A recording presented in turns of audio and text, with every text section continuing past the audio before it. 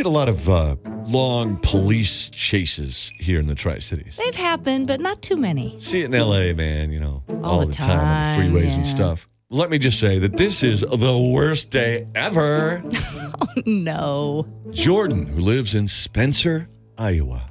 That's in the middle of nowhere. Basically in the middle of a cornfield. Mm-hmm. And he was wanted for allegedly stealing a Chevy pickup truck.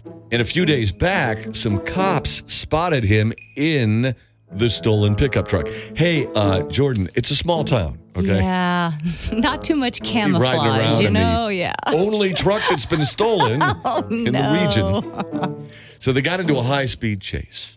Allegedly, the first thing that Jordan did is threw out his meth. Just rolled down the window, Toss. popped it out, right? Then he got out of the truck, but the problem was the truck was still moving, and he ran over himself.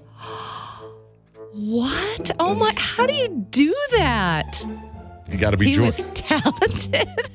You got to be Jordan to do that. It's impossible for anybody but Jordan. This truck wound up hitting two other cars, crashed into a garage, and old Jordan was arrested and, of course, taken to the hospital to get treatment for his run-over-himself wounds. Oh, his run-overness. Oh, boy. This is like totally embarrassing,